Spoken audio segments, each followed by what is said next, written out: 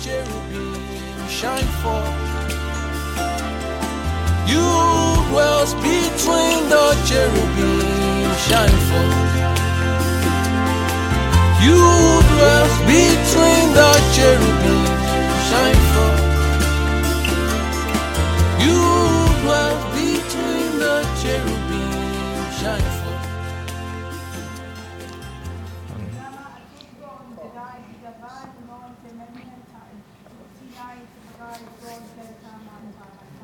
Thank you, Jesus. Amen. Okay. Interpretation. Ashtapalia Satania Fadata Afanamania Fasosemania Felia Funtia Manastafania Amafia High Famian High Mistafamia High Apostle over you. Afrantamania High Apostle over you. A Christopher high apostle over you, a Fretemi high apostle over you, a Castaveloman high apostle over you, a Comnan high apostle over you, a Frontum high apostle over you, for apostle over you, a Fretemacata for high apostle over you, for an apostle over you, sent to you, for to make you to see the apostle of your profession, the apostle of your calling, for I make you high apostle over you. I've come to make an high apostle over you. High apostle over you to make you to see the height of the apostle of your profession. I've come, I've opened eyes, and I've blessed, and I've come to stand by you for to bless. For there is much more I have for you. There is much more I have for you, my son. There is more from where you received. There is more in me, and I've come, and I apostle over you. I've come, I sent to you for to make you to see and see again. I've come to bless you. I've been sent to bless you. You are ordained for blessing, and every day because I am by you, you are blessed, and you are forever blessed. For this is your calling, and this is your profession. I've been sent upon you. I've been sent to you, and I've been sent for you. It is blessing. I've been sent to you. For come with me, follow me, for there is much more. There is much more. I've been opened up to you. I have been opened up to you. There is much more. For I have given you sight for to see again.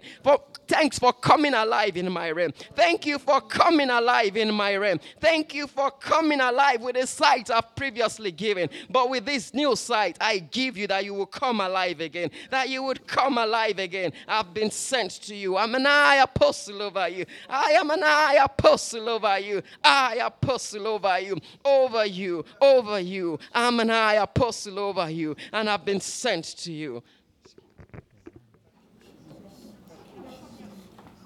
Thank you, Father.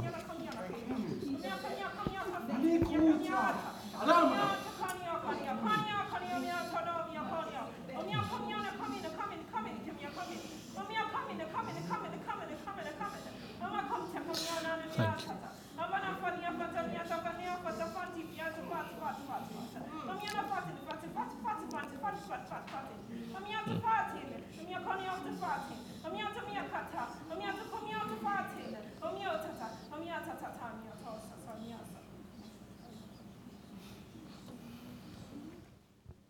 Tasepalia, fefoso, elefesoso, fresso masso fosso, felia poste fra messo fosse sosa, efeso sosa, efrefe fossa sosa, efreseme fossa sosa, efremo fosso sosa. Frefo fossa, fefosa, fesso sauce sasa, asso sauce gifts. I've given gifts. I have blessed you with gift. I have blessed you with gifts. I have blessed you with gift that you will yet come into in many, many days and years to come. I have blessed and endowed you with gift, for it is my gift. It is my gift. It is my gift, and I've given you a heart and a capacity. I have enlarged your territory. I have enlarged your capacity. I have enlarged your coast. I have opened wide. I have opened wide. I have opened wide. For you see, as wide as I am opening you wide. I am opening you wide. I am extending and expounding you. You so threatening, for there is much gift in me. I am expanding you. I am gifting you. I am gifting you. I have gifted you, but I will yet gift you. I am gifting you. I am gifting you even of myself. As wide and huge as I am giving you. I am enlarging your capacity. I am enlarging your territory. I am expounding you. I am expounding you by my light. By my light. By the glorious light. By the glorious light. Even the light of the Godhead. I am expounding you. I am opening you. I am opening you that you may lesepantia, lepota, lepota, elepota, emepota, epremipota. Come through the portal. I've opened the portal to you. Come through the portal. Come through the portal. For I see you. I see you. Come through the portal. Come through that portal. It is open to you. It is open to you. For as you come, you receive gifts. Every step of the way is a gift for you. It is a gift for you. It is a precious gift. For I see your heart pants for this gift. I've opened it to you. I've opened it to you. As you pant and long and come, you receive the gift. For I am even much more willing, and I will help you to receive all of it. All of it. All of it. Gift. Gift. Gift. I give you gift. Thank you. Thank you, Father. Thank you, Lord Jesus. Hallelujah. Hallelujah. Amen. Thank you, Father. Glory to God. Praise Jesus. Praise Jesus. Amen. Amen. Thank you. Did I say that I bring greetings from Daddy and Mommy? Yes. Okay. Yes. So they send their love, and they are looking forward to being here in September by God's grace. So they will both be here live and direct. They will be in Edmonton, of course, for convention, and they will be here in Ottawa right after that or sometime. So the dates, there will be teachings here from September 12th. Is a Tuesday, is it? 12th is a Tuesday, yes. So they will be here September 12th. We'll have meetings until this Saturday. That will be the 16th. So here in Ottawa, September 12th to 16th, by God's grace. Plan towards it, prepare for it. Invite people who you feel that the Lord would want to, to shed his light upon their soul, to have mercy upon. Just prayerfully, the Lord can tell you. The times are changing, seasons have changed. The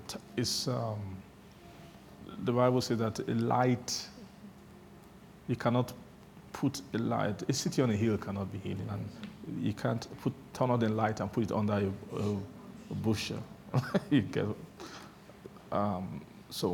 This is the time of salvation, and Satan, the enemy, is not slow in terms of his ravaging souls and killing souls. For there are some souls who if they are not, if the Lord doesn't get to them, after some time, they might be gone forever. So, and that's one of the things the Lord ministered to me in this time. He said that there is no time anymore, that he wants to save people. And that, those who are your stewards of the word of salvation we should have a sensitivity towards that. The Lord has helped us, a lot to focus and to carry the seed of his word. And have that, your priority of your soul salvation. That's the foremost priority. And that's how it's supposed to be. And I bless God for you guys being able to maintain that focus. You understand? But the Lord is telling that he wants to save a lot. People who you think cannot be saved. He said those are the kinds that he wants to save. Glory to Jesus. Praise God. So, if the Lord ministers to your heart by leading of the Spirit, that there's anyone who the Lord wants to save, praise Jesus. The word of righteousness doesn't belong to anybody. It belongs to God. And God who will have all men to be saved. He's no respecter of person. He's no respecter of anything. He's no respecter of culture, nations, tribes. God doesn't respect those things. Glory to God. He can reach out. The arm of God is not too short for him to save. There's nobody who is beyond his reach for salvation. You understand that? Praise the Lord. Glory to Jesus. And I hope we are getting ready for Edmonton, our convention. Yes, so that will be 6th to 9th of September. Praise Jesus. Thank you, Father. So the book of Isaiah, we're reading Isaiah chapter 2. It says, and it shall come to pass in the last days that the mountain of the Lord's house, shall be established in the top of the mountains and shall be exalted above the hills. And what will happen? All nations shall do what?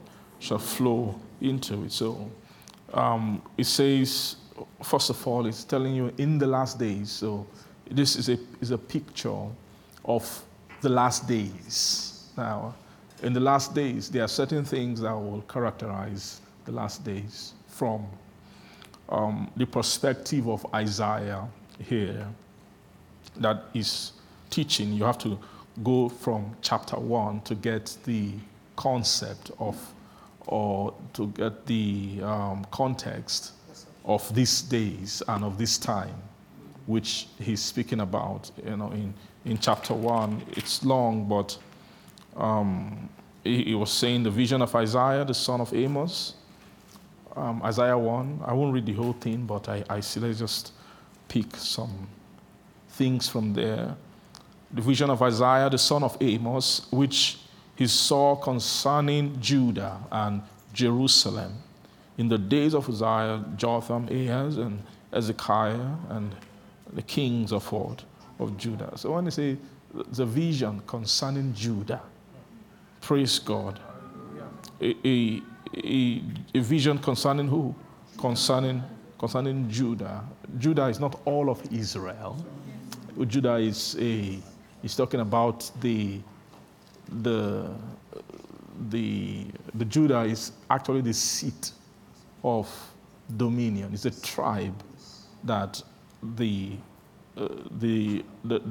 throne of Israel, which is the throne of God in Israel, because that was God's actual passion and actual vision for Israel, is to make Israel not just an anyhow nation, to make Israel to be a priestly nation, to be not just a priestly nation, but also to be a kingly nation, right? And he wanted to establish a kind of dominion in Israel. Praise Jesus. And so, but eventually that dominion landed, it rested. When it finally rested, it rested in the house of Jesse, right, in the tribe of Judah, which was upon David. So God was looking for a prototype man for his kind of dominion that will give expression for his kind of dominion in Israel. It went all the way down from Reuben, went through Joseph, went to Benjamin. Then from Benjamin, it landed in Judah. Glory to God. Saul, the son of Kish, was he a Benjamite? It was a Benjamite. Glory to God. But he couldn't, God tried. He started well. Saul started in the spirit, which is always the beginning point for God's dominion, or for dominion in the spirit to rest. God's kind of dominion follows spiritual order. If you're not able to bring the environment of the spirit, you will not cause the dominion of God to find its expression. It is only through the Spirit that the dominion, or we call the kingdom, finds expression. It said righteousness, peace, and joy in the Holy Ghost. It said that is the kingdom of God. It has to be in the Holy Ghost that the expression of God's kingdom must be. There must be something about the Spirit that must create all the preparation for there to be an expression of God's kind of dominion. So if you read the book of Samuel, you see how Saul started. They had to do a spiritual arrangement for him to make him company among the prophets. And then they caused him to company among the prophets, and they caused the Spirit to rest on him in a heavy measure, that Saul broke through and began to prophesy. And they began to wonder, has Saul, the son of Kish, has he become one of the prophets? He began to move with the prophet and began to prophesy with them. Glory to God. And that's how God led Samuel to him, to anoint him. And then he became king of Israel. But he couldn't continue. Some things fought him and spoiled his heart, that his heart couldn't maintain the discipline that it takes to carry the dominion of God. Praise Jesus. And so he fell out of that alignment. And then God said, my search hasn't stopped. I'm going to tear the kingdom away. That's what Samuel said to Saul. It's been torn away from you. God has removed it because you have rejected him. So he will also reject you from being king. You no longer be a king unto him anymore. And then the spirit of searching God for a rest of his dominion continued. And he kept searching and searching until he then found a man called David. He said, I found a man, David, who is after my heart, who will do what? All my will. Then God started David with the spirit in the wilderness. But David was able to carry the weight of the Spirit. He was able to carry the cause of the Spirit all through. And they kept testing him. They had measure of Spirit. They would test him. They would anoint him again. They would test him. They anoint him again. They kept anointing him and testing him until the final anointing in Judah occurred. It was in Judah that the final anointing, which was the anointing for sitting, that took him upon the throne, happened to David. Glory to Jesus. So when this vision of Isaiah, I said that Isaiah, the son of Amos, that which he saw concerning Judah and what? Judah and Jerusalem. So Jerusalem is in Judea, is in Judah. So this vision is a vision of the last time. So the last time vision had to do more with the tribe that carries the dominion, or that carries the seat of the dominion for the nation. Because if that tribe is okay, the nation, the rest of the nations of Israel will be what? They will be fine. Praise Jesus. Hallelujah. So vision, when you say the vision, this is all types also of New Testament souls. Right? They are types of what? New Testament souls. So God can give visions and God gives prophecies in different seasons and different times in the church. God gives visions and God gives what? Prophecy. Well, it's not everything that someone sees that qualifies as vision or prophecy. One of the things that will characterize the last days are the types of vision and types of prophecy. Praise God. Hallelujah. The types of word vision and the type of prophecy will also be a characteristic of the last days. In other words, there are some things that the Lord will not see it fit to show men in the church in certain times. Remember, the Bible speaks about another outpouring of the Spirit that will happen in the last days, that He will pour out His Spirit upon our flesh, right? And then, but the Spirit will be poured out, but you will see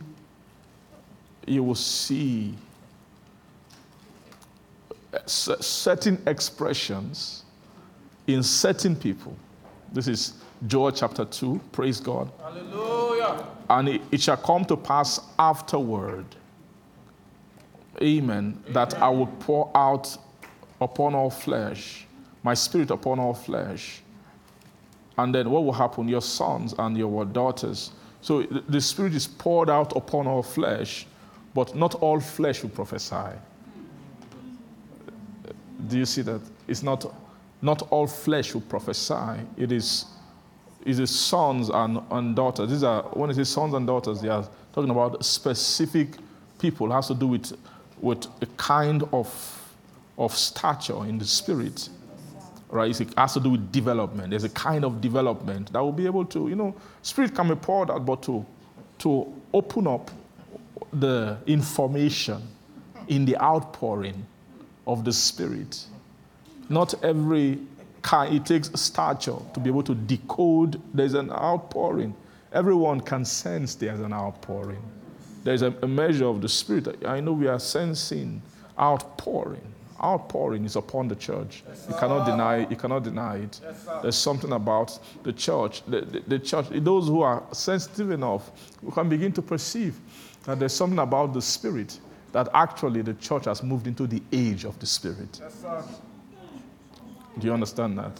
Those who are a bit sensitive can perceive it. Those who serve only the things of men can take them time to perceive it. Those who are stuck in their own ways and they will like their own things. Glory to God. But those who have some bit of flexibility within their heart, a little bit malleable within, who are not as full of themselves, but who have a little bit of space to perceive another thing. Such, not everyone has such kind of tuning. Praise God. But those who do, they perceive something. Even across the denominations of churches in the body of Christ, you see some denominations that begin to perceive, we can't continue doing things the way they are. You see, even in places where normally they don't, anything spiritual, they're not concerned, but now they are beginning to allow some spirit because it's just something in the air that's just, it's the age of the Spirit. It's the last days. There's much more spiritual, presence. And the outpouring is gradual. Pouring is not instantaneous. All right? Pouring, when you're pouring something, you pour, little comes. But because it's a pouring, it will continue to increase. and increase and increase and increase.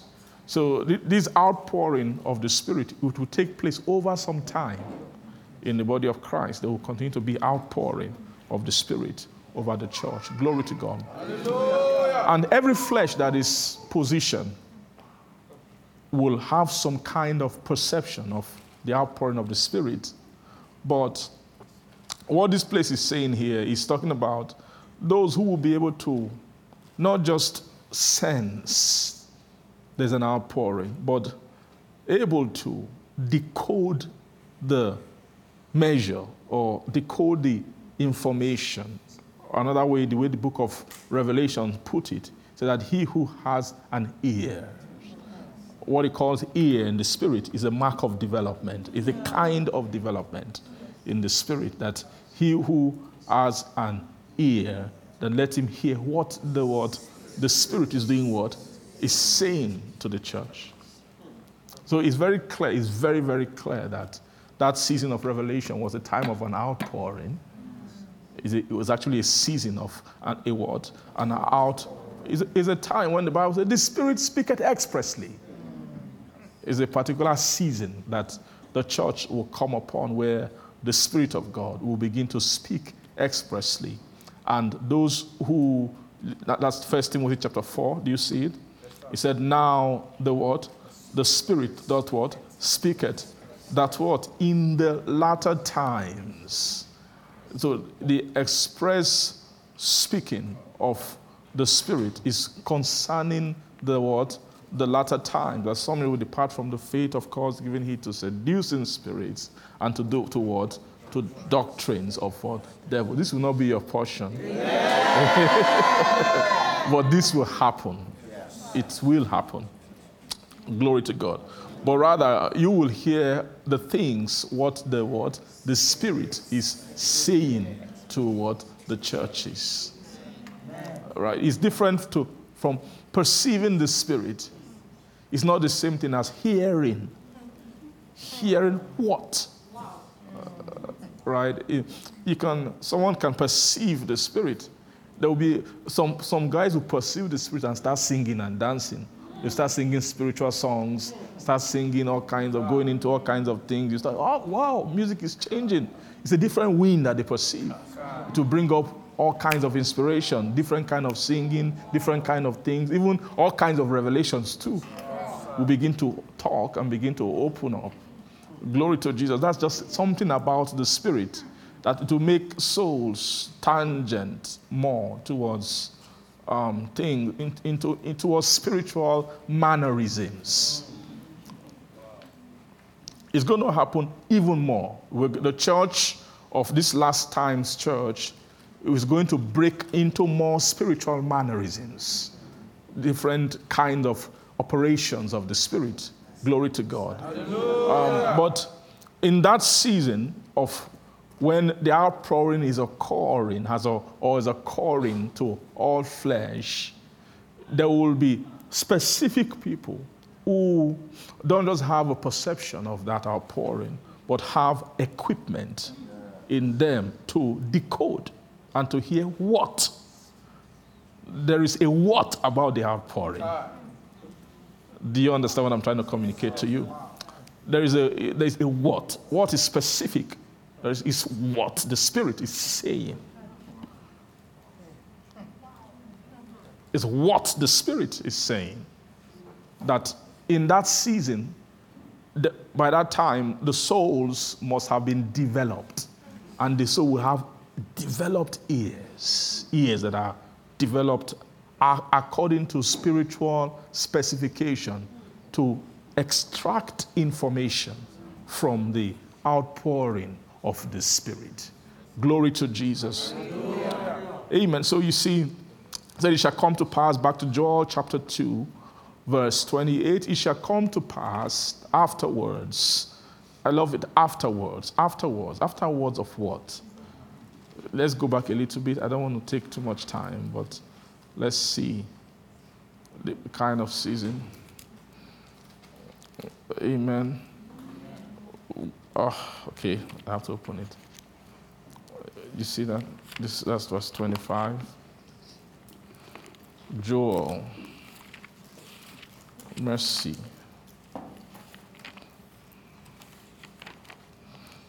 You have to really go back. I don't know what verse, but what do you say, Benji? What's in 23? What 23? What's there? Okay, that's the rain, right? Be glad then, you children of Zion, and rejoice in the Lord your God, for he had given you the word, former rain moderately, and he will cause to come down for you what? The rain, right? Do you see that? He will give you first the former rain moderately, then he will cause the rain to fall, right? And then the former, and then what? The latter rain in what? The first month. Then verse 24. And then the floor shall be full of wheat, the fat shall overflow with wine and oil. Then verse 25. I will restore to you the years the locust has eaten. Are you seeing that? The cankerworm, the caterpillar, the palmer worm, my great army which I sent among you. So you see, this great army they are eaters of years, right? They are glory to God. Let's go back to 26. It says, and you shall eat in plenty and be satisfied, and praise the name of the Lord your God, that hath dealt wondrously with you, and my people shall never be what? Ashamed. Verse 27. So that you shall know that I am the midst of Israel, I am the Lord your God, none else, and my people shall never be ashamed. Verse 28. And then it will come to pass. You see, it will come to pass afterward. So before, you see this outpouring of the Spirit, it is afterward.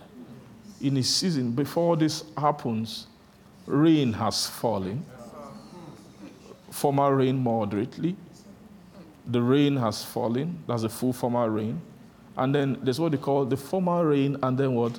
Latter rain in the first month. So the latter rain and the former rain together in the first month.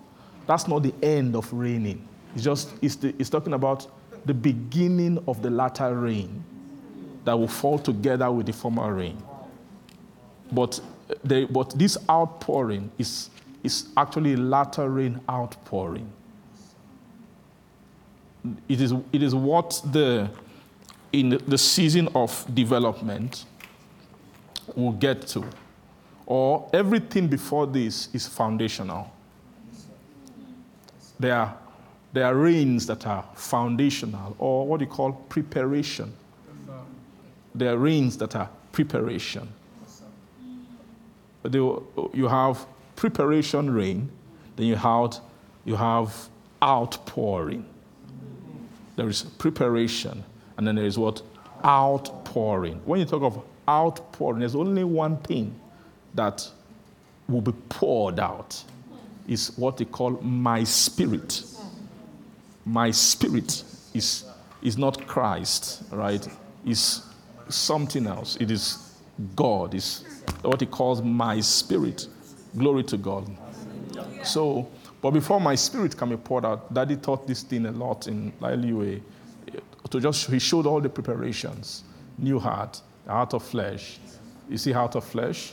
Say heart of flesh. Heart of flesh. What is heart of flesh? What produces heart of flesh? Can you tell me? A new spirit, then a new heart, then what? New heart, new spirit, and then we take out the stony heart, then what is that heart of flesh? Can you tell me?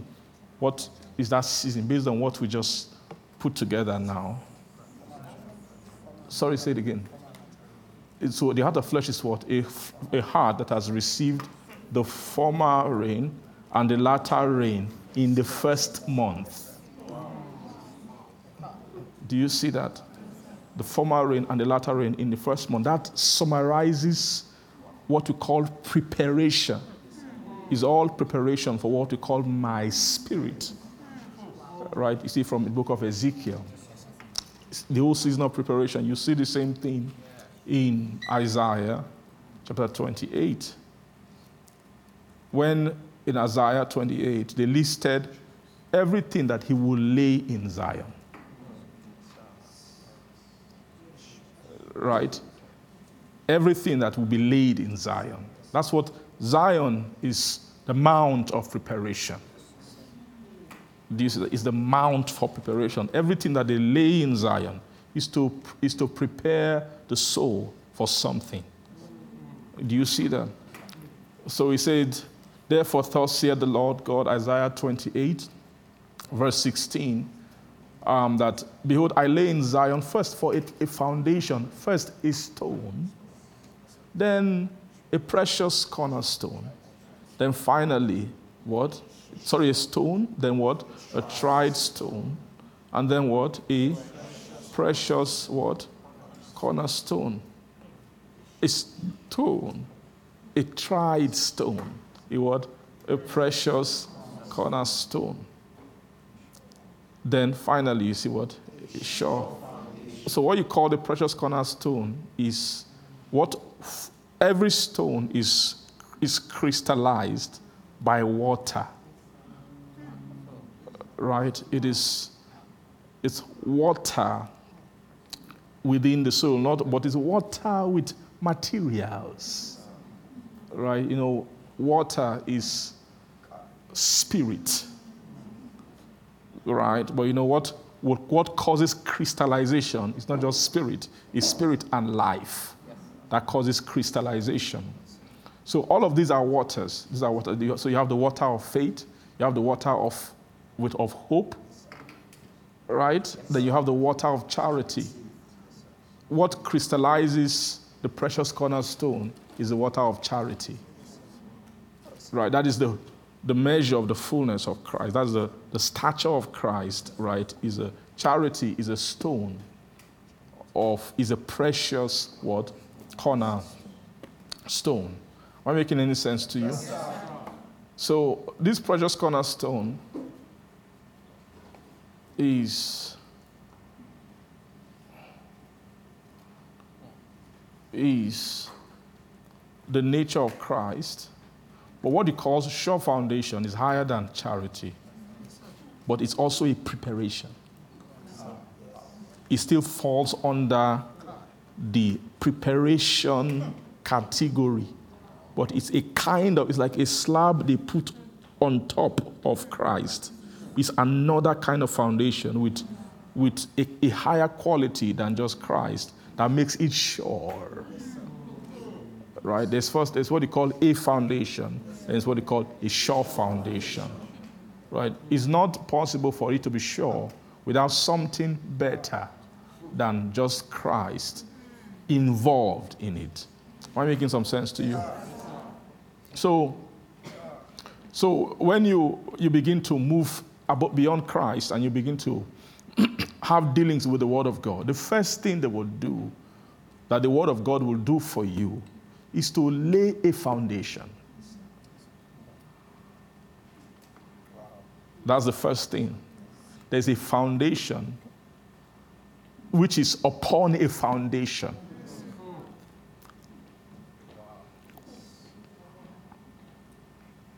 Amen. Am I saying something to you? Is the what? A foundation. That is what? That's upon what? A foundation. But this one is a sure foundation.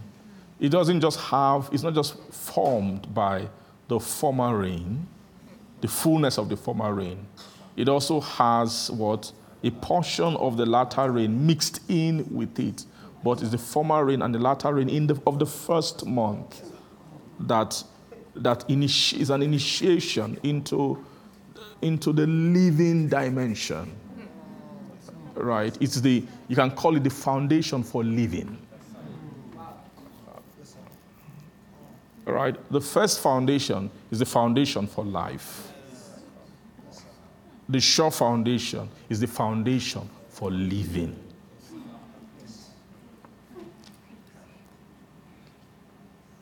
Am I correct? Yes, sir. Praise God. This is not the main message. It's just I'm trying to show you the scriptures. Is to interpret more of the time and the season of the soul when these things are being said. Glory to God. Hallelujah.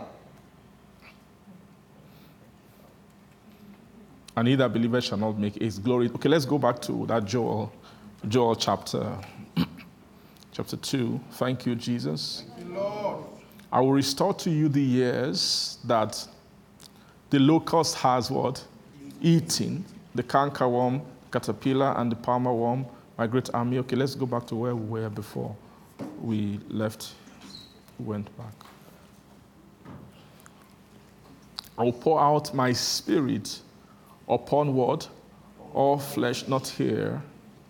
The rain. Glory to God. And he will cause, he has given you the former rain moderately. He will cause to come down for you the rain. Then what? And then the former, and then what? The latter rain in the what? In the first month. In the first month. In the first month. Praise Jesus. Hallelujah. Glory to God.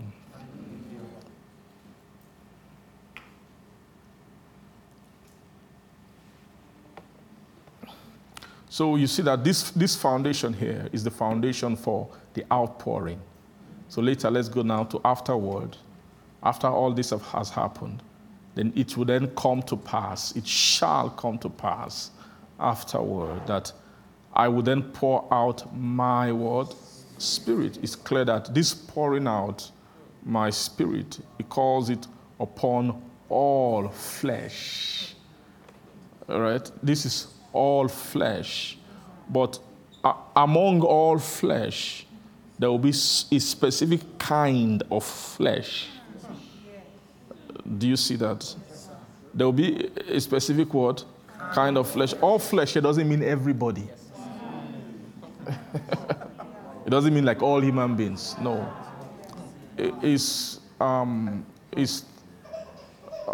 All flesh means that every person that has begun transformation from stone to flesh. I mean, stone not in the terms of foundation, stone in the terms of hardness of heart against God, and against, which is where everybody is coming from. Right? We are in journey of converting you from. That's what Christ is. Christ is a converter. To begin to convert men from having a stony heart.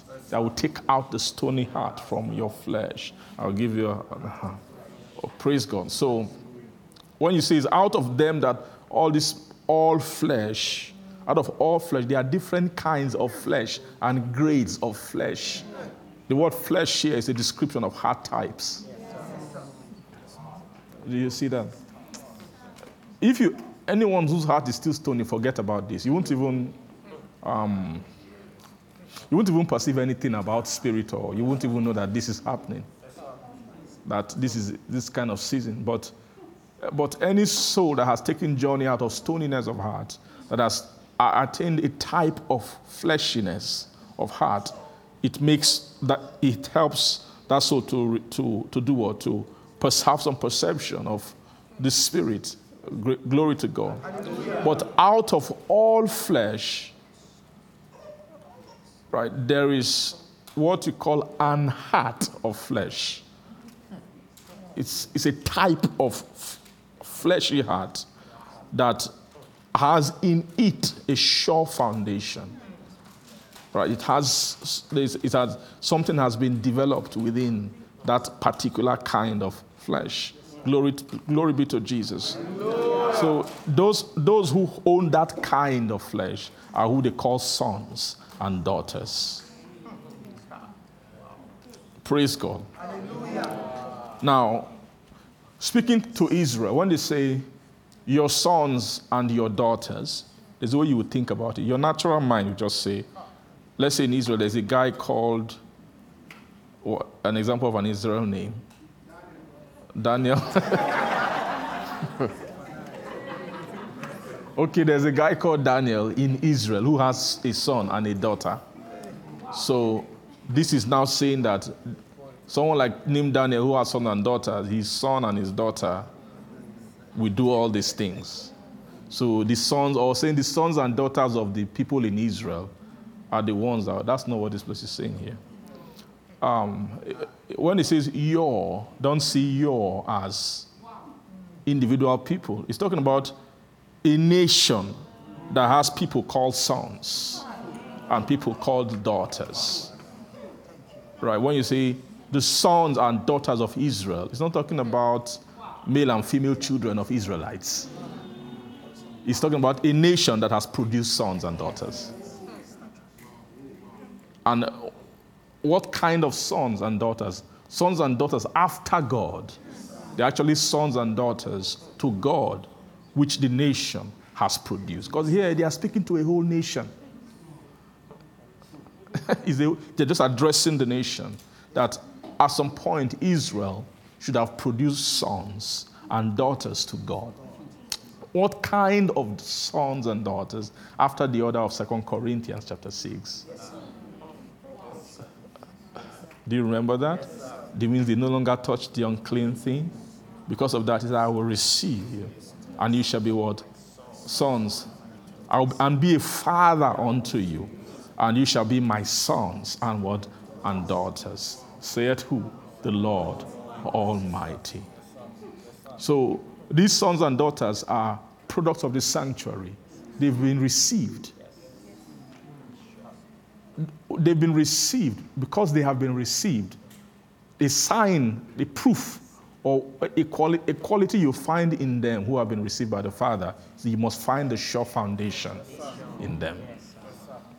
The sure foundation is the badge, the crest of graduation from the sanctuary, or is the crest of graduation from the holy mountain.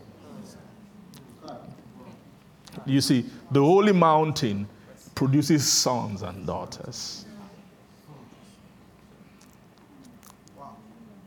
Glory to Jesus. They are sons. Glory to Jesus. Thank you, Father. Glory to God. Glory to God. Glory to God. Glory to Jesus. Glory to Jesus. Hallelujah. Hallelujah. Hallelujah. Hallelujah. So these are products of the mountain. They are actually sons. How do you know a son of the mountain? He stands on the mountain. How do you know a daughter of the mountain? She stands upon the mountain. Why can she stand there? It belongs to her. The mountain has heaved her up and heaved him up and raised down and said, I welcome the sole of your feet. The sole of your feet, you are qualified to stand upon me. Glory to God. That is who stands on Zion. It's a foundation whose foundation is Zion. Do you understand what I'm saying? There are beings who, Zion will say, you can stand on me. You have fulfilled the program. You have fulfilled the course. You have graduated from Zion. Therefore, your feet can rest upon Zion. Praise Jesus. Hallelujah. When he said, how good and how pleasant it is for brethren. So you see, those brethren to dwell together in what? Unity.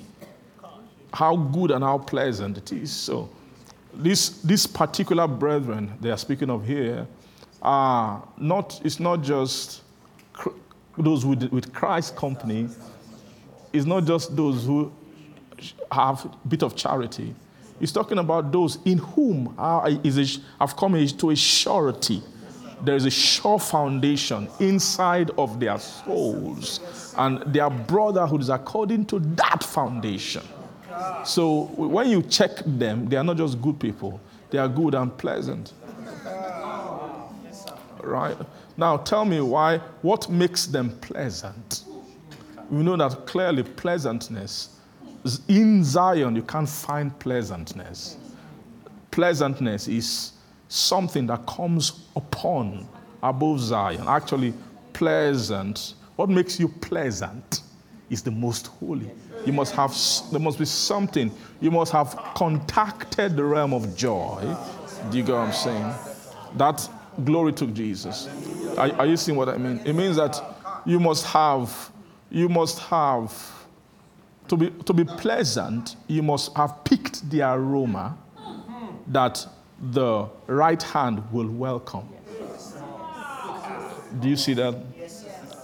Right? Another word for pleasant is joyful.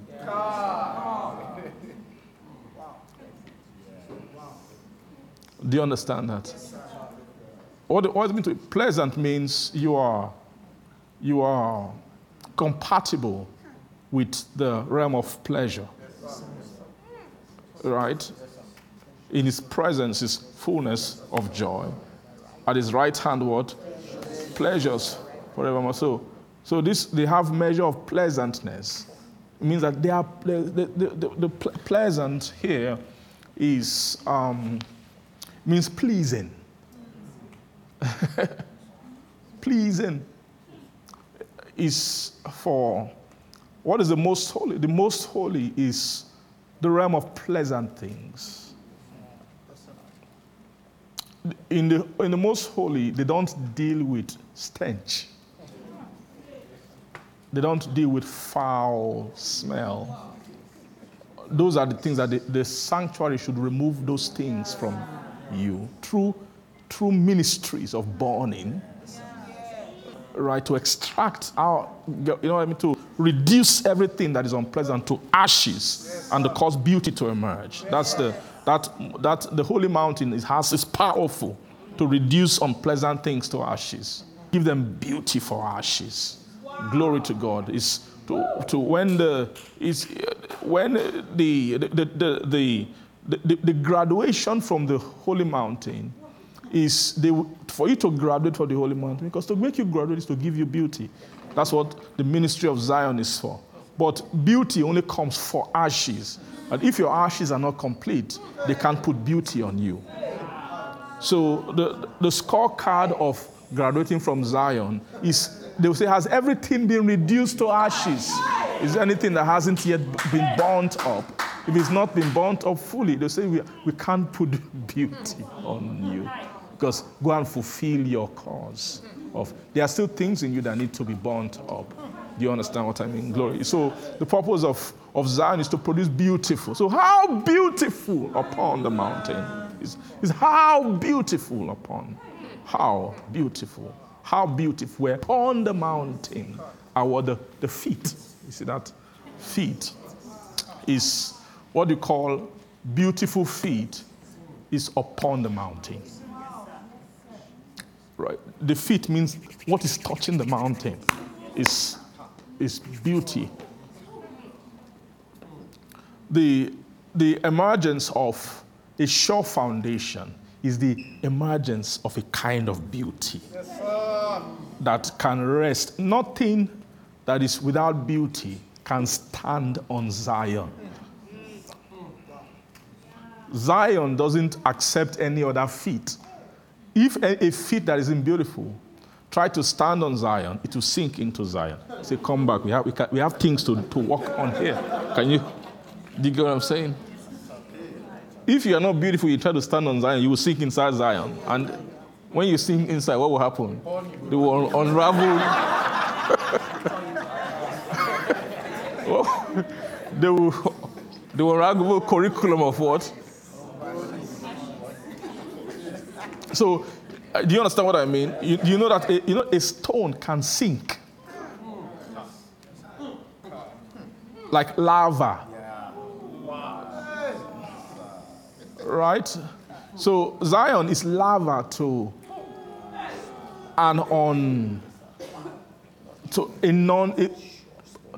something that isn't sure. Right? If you are not sure, it means that you won't find Zion as a foundation. It won't solidify under your feet for you to stand if your soul is not sure. Do you get what I'm saying? Glory to Jesus. So these bearers of say how beautiful, let's see the description of them that have beautiful feet. It said that how beautiful upon the mountains are the feet of him that bringeth good tidings. One, of his qualification. That publisheth peace. Two, that's not all. If that's all he has, he will not be upon the mountain. They will say they are not things. Then it say that bringeth good tidings of good. So when you have good tidings of good means pleasant tidings. Do you see that? So, the good of good is good and pleasant. All right. It is goodness for pleasure.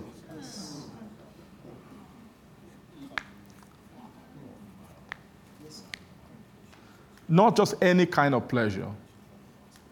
It is the pleasure of God.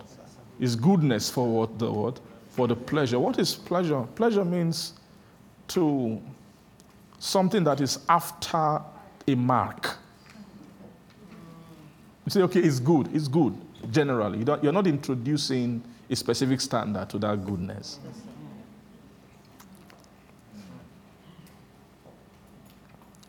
What is pleasantness? Pleasantness means goodness that is after perfection.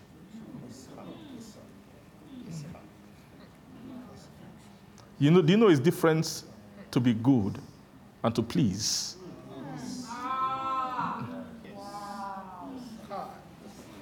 You say, that thing is good, but it won't please him.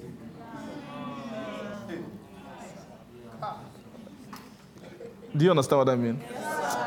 It means the standard is in one place that, these things are good, but it won't. It means it's not enough to please him. It means pleasantness is a mark, is an attribute that is after perfection. So it means that what qualifies, thank you, Jesus. What discerns good is different from what can discern what is pleasant. All right? What can discern what is good is different from the what will discern what is pleasant. A good light can discern a good thing, but you need a perfect light to discern what is pleasant. To measure, only a perfect light can measure pleasantness, because a perfect light is measuring goodness after a standard of perfection. Accuracy, sir, is a mark. So beyond good works, right? Colossians call it unto all pleasing. Do you understand? It's unto all pleasing. Let's read that in Colossians chapter 1. Praise Jesus. Glory to God, that you might walk worthy of the Lord, right? Unto what? All pleasing. You see that?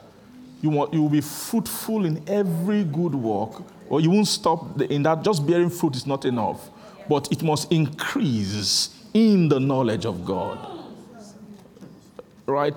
You can bring good works. They say this is nice, awesome, beautiful, good works. Now, can we take these works and increase them in the knowledge of God? So to increase a thing in the knowledge of God is to bring it to perfection. Are you seeing that? Is to do what? Is to bring it. That's one thing about God, that everything about God is after perfection. I mean, absolute perfection. It is after perfection. It is, be ye perfect. It's beyond saying that you should be good. After they will that's when you say be ye perfect, it's mainly a commission or a calling to a good thing. You can't tell a bad thing, be ye perfect. Don't start from that. If you tell a bad thing, you will just lose heart, faint, and forget about it. You will just be like, what do you mean by that? You can't tell something that is bad to be perfect. He can't conceptualize that instruction. He can't. That's why you should be careful. Don't judge God too quickly. Don't judge God too quickly. You know, some people might be like, what do you mean perfection? Forget about this thing. You guys you are too extreme. You are a fanatic. Why? What do you mean by chasing perfection? Can you be perfect? How can a human being be perfect? Only Jesus can be perfect. At some point, maybe we all had such kind of, you just settle into your own human weakness. Am I Jesus? I'm not Jesus now. At the end of the day, man na man. God na God. Let God be true and every man be what?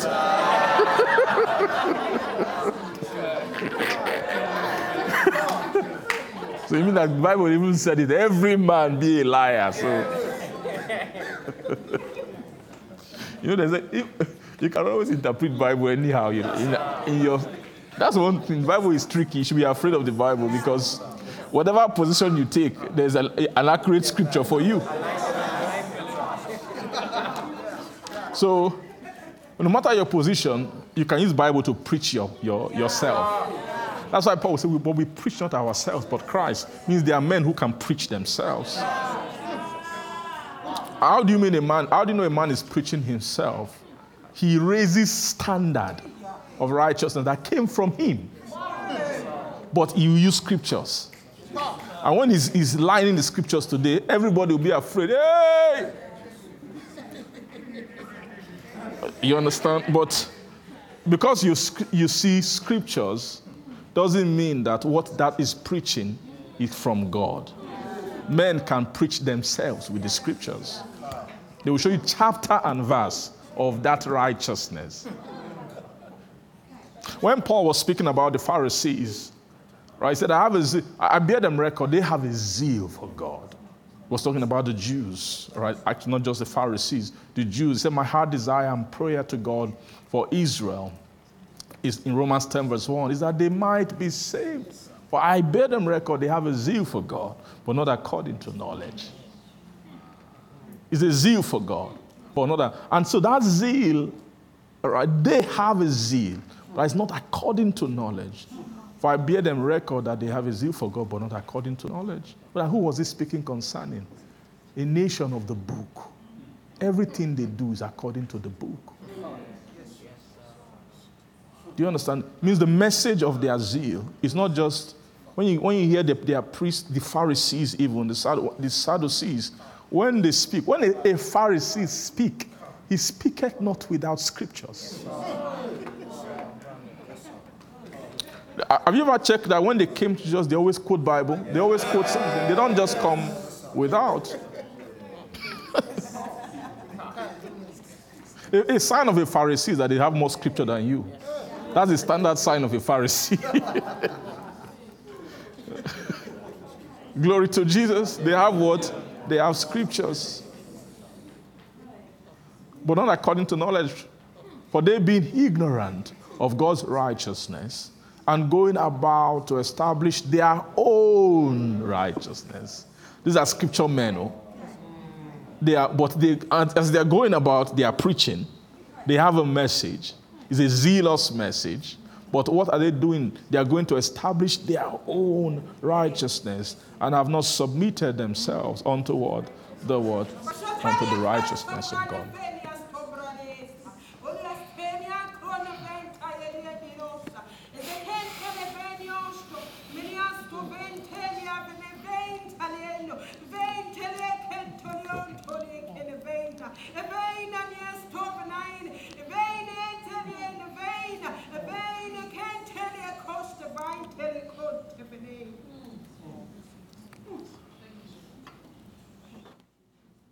Safate, fafosta, fapiosta pania festivalia scriptures, alefe poste scripture, fepioste scripture, fentia, making you to see scripture. Scripture is not just scripture without the power. It is the power that makes you see the gospel, that makes you see righteousness. For it is power.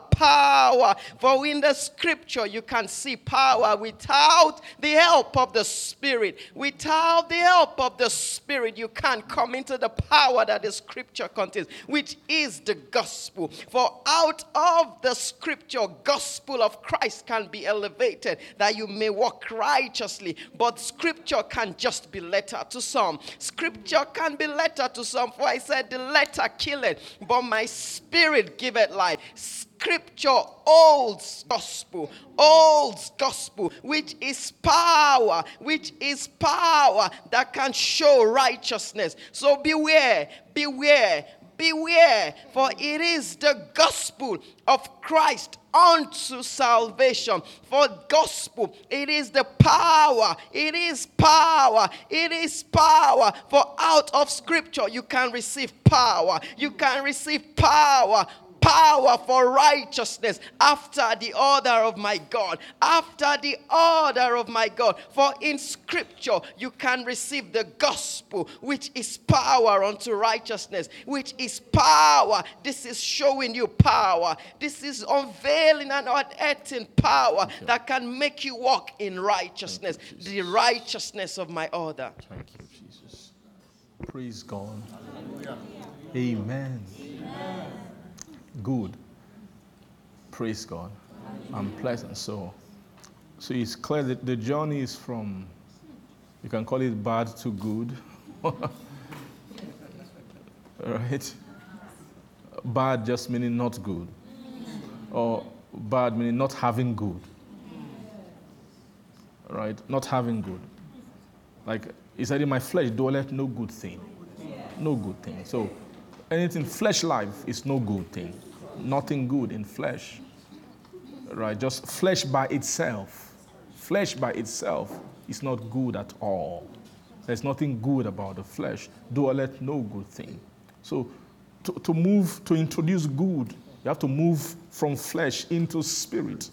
And in spirit, the cause of the spirit, which is what the spirit has first, is the first good thing in the spirit is called Christ. Right? It will teach the soul goodness. Glory to Jesus. Let's see quickly that Colossians chapter 1. Praise God. Hallelujah. Before verse 10, let's go back. What will make you walk worthy of the Lord? For this cause also, since the day we heard it, do not cease to pray for you and to desire that you might be filled with what? The knowledge of His will in all wisdom. And then what? And spiritual understanding. That you might be filled with the knowledge of His will in all wisdom. In all wisdom. And in what? What you call spiritual understanding. Spiritual understanding is how good comes to you. Right? It's the method of making you good. It's by, you can never make a thing good without making it spiritual. So spiritual understanding is different from the understanding of flesh.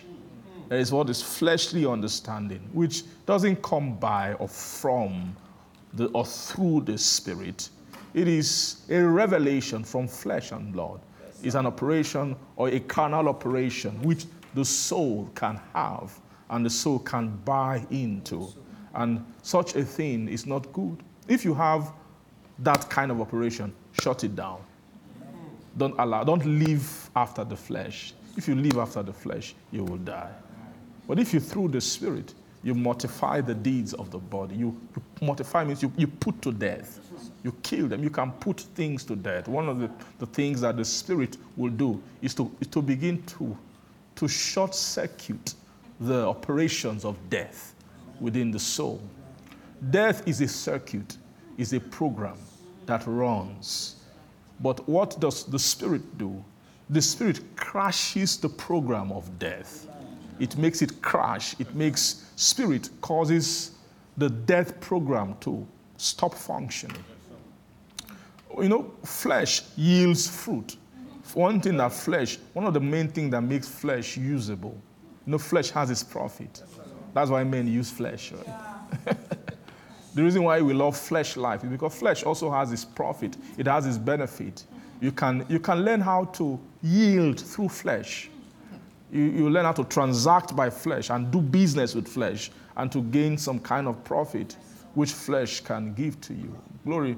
But one thing about flesh is that flesh will always warn you. See that spirit way. Don't move into spirit. Because spirit, why does flesh make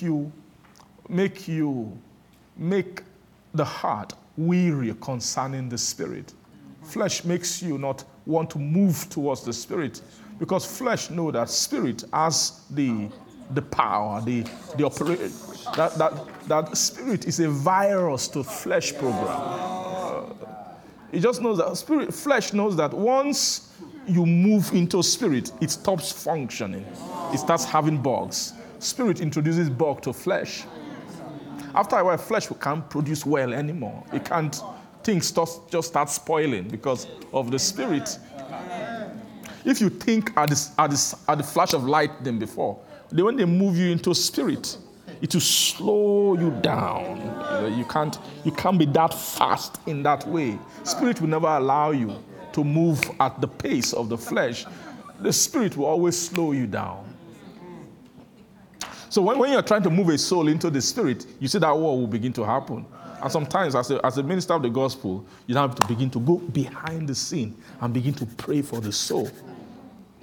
You must pray for the soul because you've just thrown them into a war that they will need to fight. What is fighting?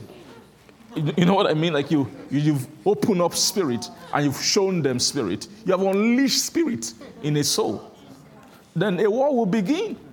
One of the effects of the spirit being unleashed is that it begins to tamper with the functioning of the flesh. You get enough results, it's no longer happening. It slows things down. That's one thing about the spirit. And you know that not every soul has the heart to endure that kind of thing. It's not easy to suffer a loss of productivity. It's not easy to suffer a reduction in yield. And I mean by yield means your what you produce as a person. But the spirit will tamper with it. The spirit is like just using the reverse analogy. The spirit is like a plague. It's like an infection. Imagine you plant crops that normally yield at a certain time, and when you just get there, you see all the leaves are white. There is something has infected the crops that puts the yield in jeopardy. You see the horror that goes through the heart of the farmer when he sees such a sight. What's going to happen to my crops? What has brought? I didn't know this thing was such a virus. Why didn't the preacher tell me that this is going to happen?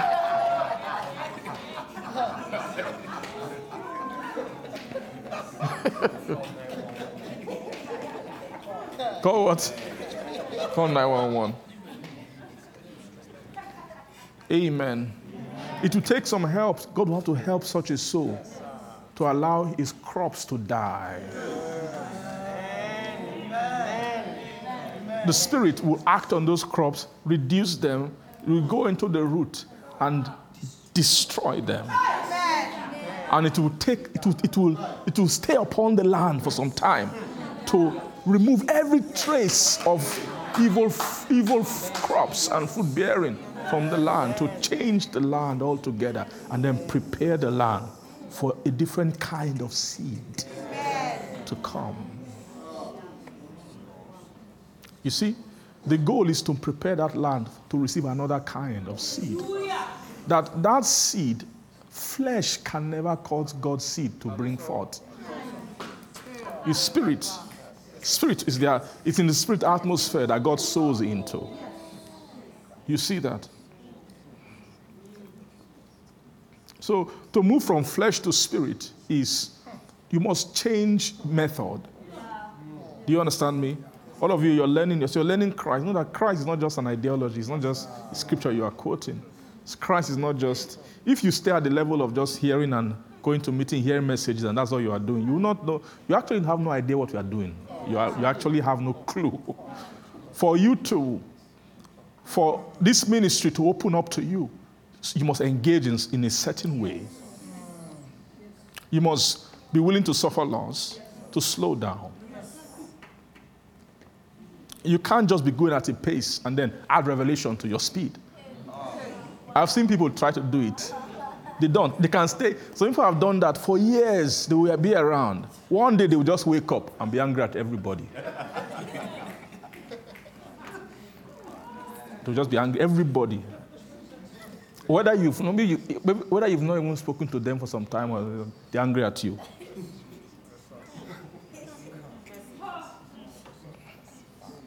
Do you know why? Because they never allowed the Spirit to interfere with their, you know what I'm saying? They kept driving. They threw the Spirit in the back, in the trunk, and they kept moving with their own pace. You know you can throw your revelation in your backpack and continue your journey. You wrap it up very nicely and just put it there, and then you continue with your own speed and with your own pace. You have your own food, your own strength. But you are supposed to slow down, sit down, unwrap it, eat it. Eat it. You are supposed to eat a new strength. Do you know that? Thank you, Jesus. Thank you, Father. Amen. Thank you. Thank you, Father. Amen. Thank you, Jesus. Yes, Lord. Yes, Lord. Yes, Lord. Thank you, Father. Thank you, Father.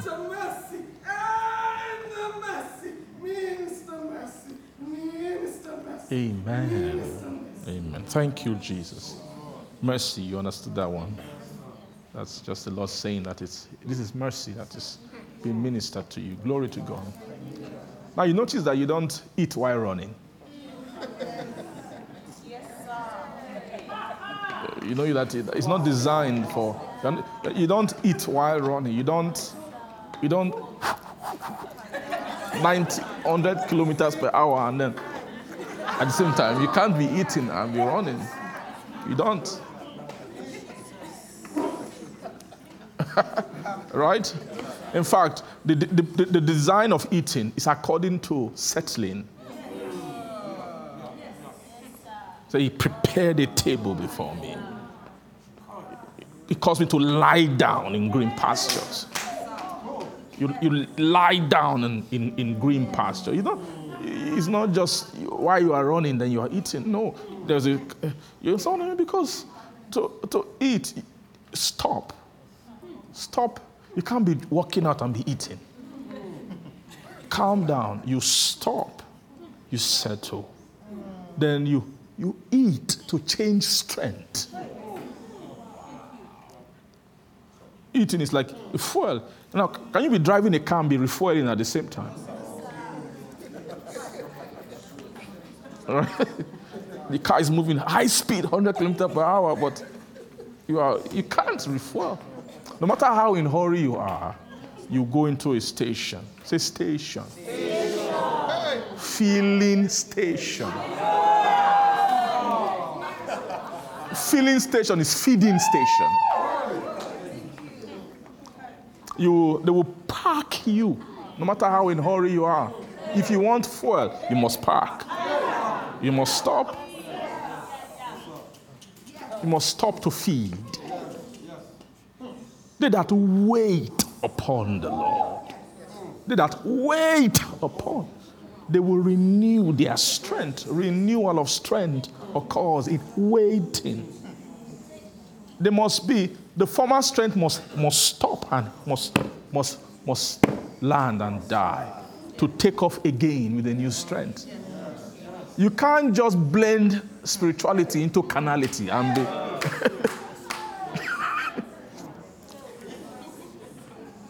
it's like trying to serve two masters. No.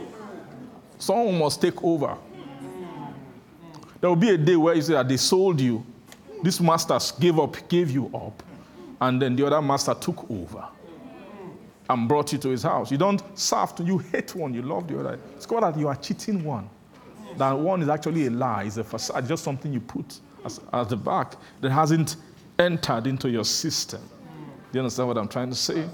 Praise Jesus.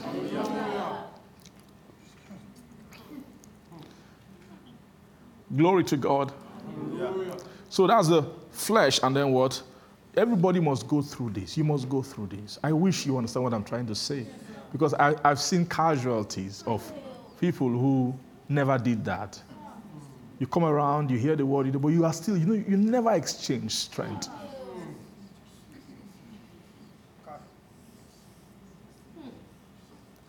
You have to, how you know that you are exchanging strength is your former method, it will stop.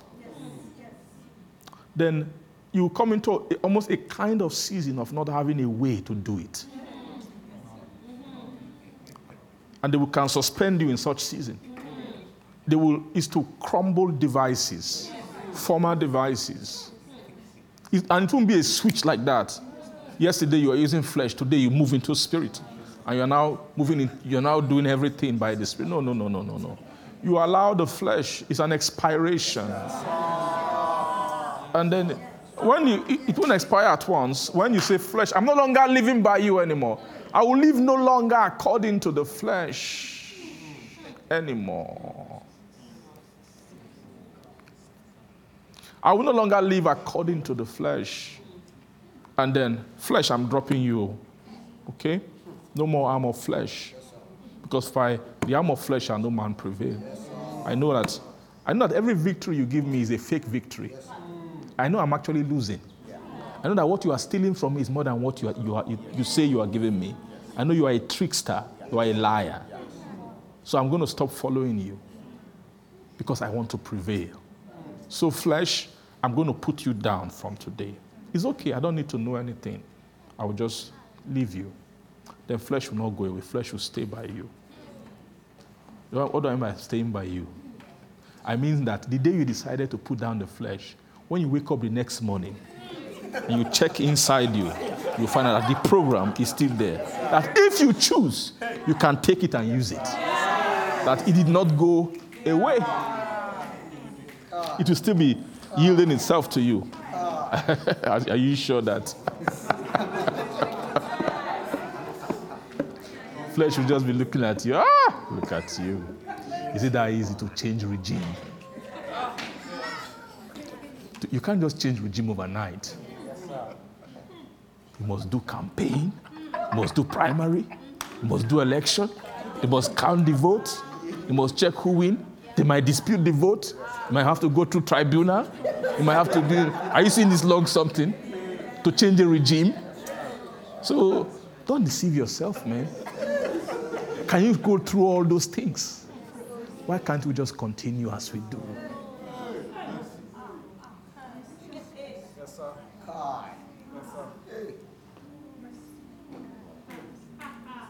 But they that do wait upon the Lord, it might take some time, but they shall renew. They shall renew their strength. If you are able to find courage and keep denying it every day, no, I won't take you up. I'm not going to use you again. I would rather suffer loss. After in that place, a new culturing. A new season. It's like the children of Israel moving out of Egypt into the wilderness.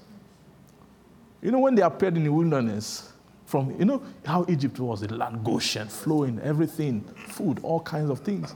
They're moving into the wilderness. Maybe they expected God of heaven would just appear. Hey, I am the God of heaven on the first day. All that thou enjoyed in Egypt, I come to give you 10 times more.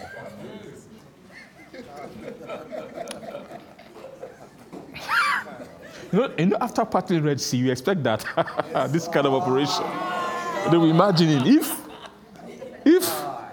we can pass through Red Sea, what kind of food will be eating in the wilderness? Do you understand? Their mind has been They are waiting for the God of heaven. They say that they know that what kind of table will he furnish for us in the wilderness? They felt that they would just move from Egypt going into what? Eating all kinds of, right?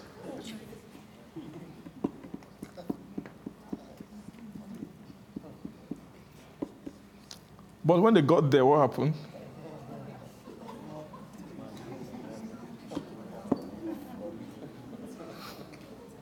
Imagine staring at raw desert, just.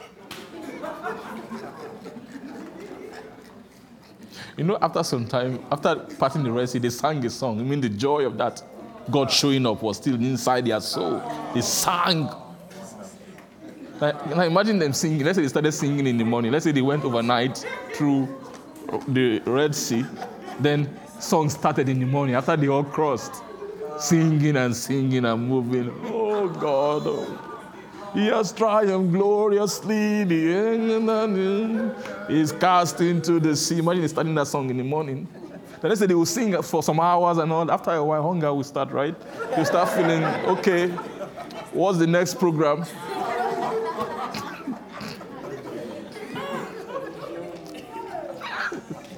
Say wilderness. Wilderness is a place of renewal of strength. Means there's no, you can't have the way that Goshen yields. The wilderness will not yield that way. And there's nothing you will do to the land. The land itself is dead to you. It doesn't feel about you. It's to expire kind of strength. It's to expose the heart. It's to make the soul cross from flesh to what? To spirit. The way you cross from flesh to spirit, you must abandon your devices. Nobody will take it from you. If you are waiting for one day for Pastor Jeff to appear in the night and say, hey, that device, go and bring it out. From when you hid it.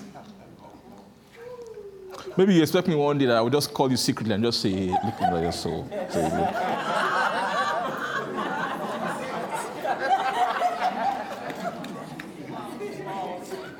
You know, some of you think that maybe I'll say, I know what thou hast been.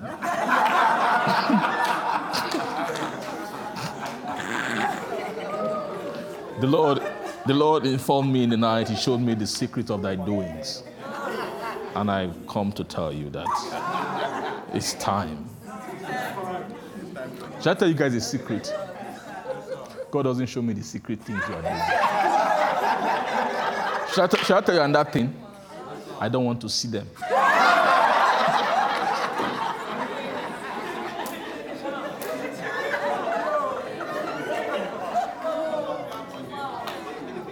Do you understand? So if you are waiting for, maybe one day God will show Pastor Jeff this thing. Oh. So let me keep doing it until that day. I'm waiting.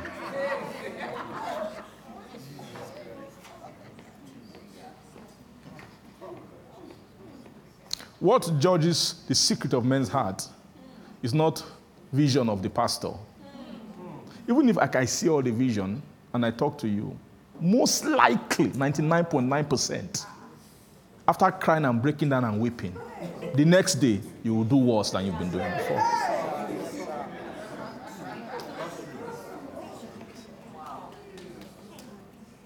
Do you get what I'm trying to say?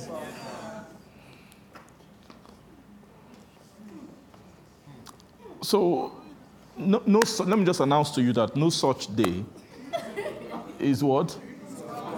It's coming. So, just try to speak to yourself and make a decision to abandon the things you need to abandon. Make a decision to drop flesh and take spirit. Make a decision to abandon your devices and in sincerity submit to the regime of the Spirit. And say, Lord, anything you will not bring by your Spirit around me, I no longer want the perfume of flesh around me. Or what I want is the perfume of the Spirit. I want the savor of the Spirit. I want to live Spirit-sponsored life. That's what they call Spirit-sponsored living.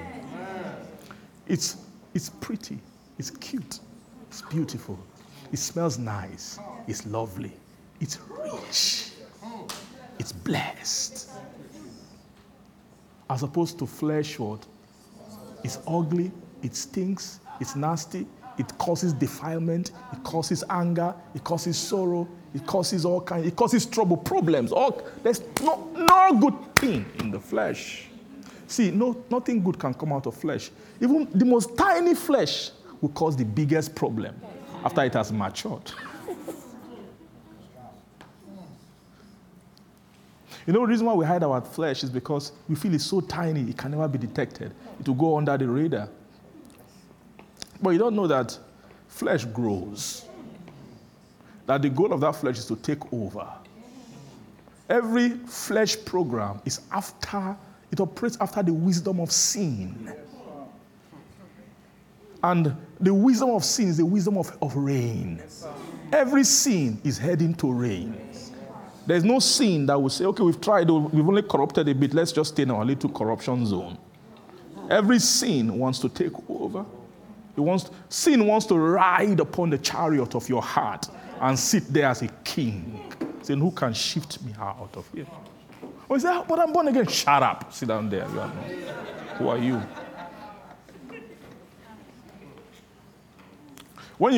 If you allow sin to reign, one thing that sin does is sin weakens righteous judgment.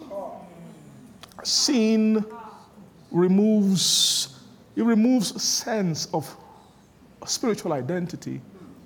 Sin will make you forget who you are. You understand what I'm saying? Sin can kidnap the mind. Sin will kidnap the soul, and then he will hide you. Sin will change your name, and then give you another name. That's what sin does. It will make you forget. You can be a child of God in your spirit. That's your own problem. But as far as sin is concerned, you belong to somebody else, and you must live according to the name which you bear. Do you get what I'm saying? That's why in the secret recesses of your heart, in the most secret place of your heart, you must make a decision to side with God. Always. Always. No matter how tiny, no matter how little, no matter how insignificant it is, you must train yourself to take God's side. Like David, who was a man of the Spirit, as opposed to Saul. In the most little thing, he was honest. He said, how will I do this thing?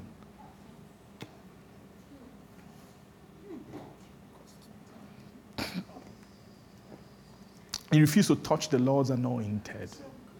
I mean that he respected, while he would have been justified before all of Israel, before all his servants, they will feel that God has committed Saul into your hand. He has been looking for you to kill him. You are actually more anointed than him, and you know it. Why would David call Saul the Lord's anointed? Everything about his anointing, he was anointed enough to be blinded towards Saul's anointing. If you are the one, if you saw Saul, the last thing you will call Saul is anointed. So what kind of devil is this? Demonic king.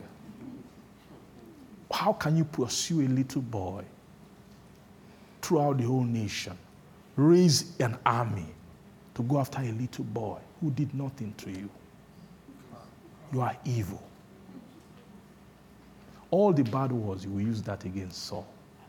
You will never see the anointing on him. It takes a righteous heart. In being justified to kill Saul, David was, in terms of any standard you will look at. But for his heart to move those things aside, not see them and check it. And then what mattered at that moment was the anointing on him.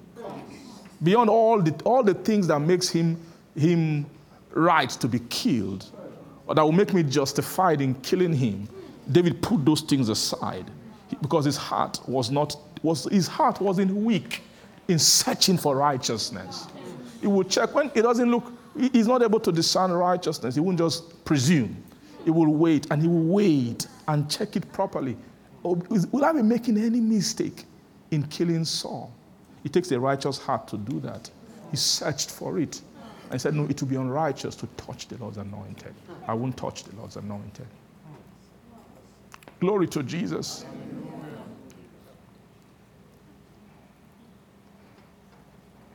Praise God. So I was just teaching you about flesh and spirit. Say flesh. And don't what? And don't confuse them. They are different laws.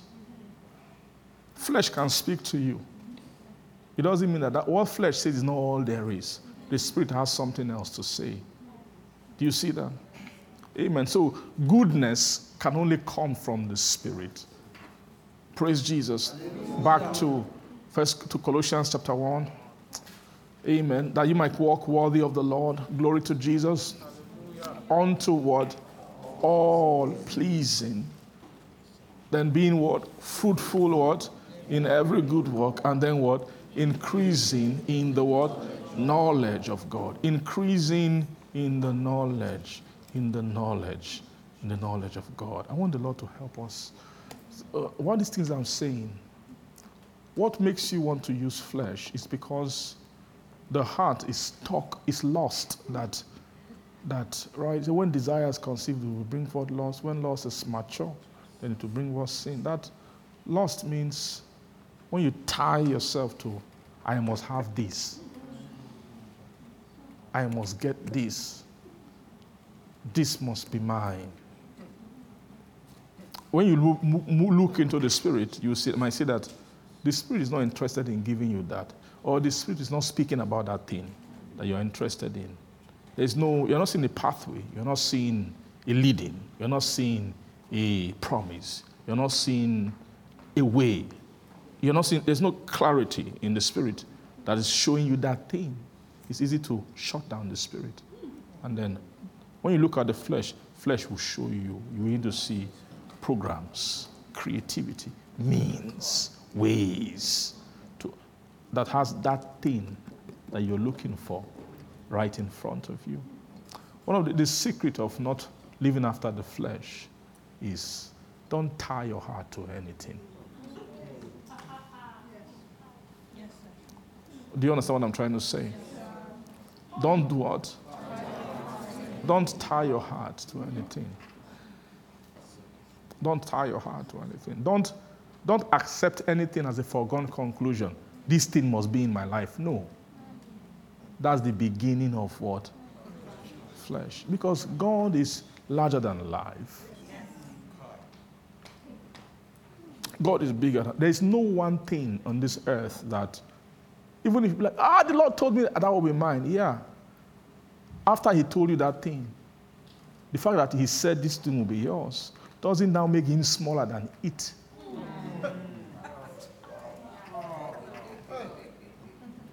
It doesn't now mean that the eternal God is now bound for that thing, because men are corrupt. The moment God tells you anything, I will give you this, he himself knows that promise is subject to corruption in your heart. That's why he will never hang on to it. The Lord, when he said, okay, this thing is your own, he seems I will tell you, it's not evil spirit, it's God. You'll be sure God has said this thing is mine. But the moment he tells you that thing, he knows you. He knows that thing he has told you, he knows that flesh can give you visions of it. The same thing, flesh will not bring something else. A lot of times, flesh doesn't bring his own things. Flesh will bring vision of what God has given you and now show it to you. You see this thing? God has showed you this thing and given you this thing. Therefore, it is yours. That's the first thing we'll convince you about. And once you are convinced this thing is yours, it means it must be mine. It shall be mine. What will happen? Flesh will now begin to say, okay. And you know one thing about God? Oftentimes, God tells you something, but he doesn't always show you how. He will wait. He might not show you this is how exactly. He won't say, do this, A, B, C, D, E, F, G, H. You arrive there. He won't say that. Do you know why? Do you know why? Do you know why? Do you know why? Do you know why? Because nothing meaneth anything to God.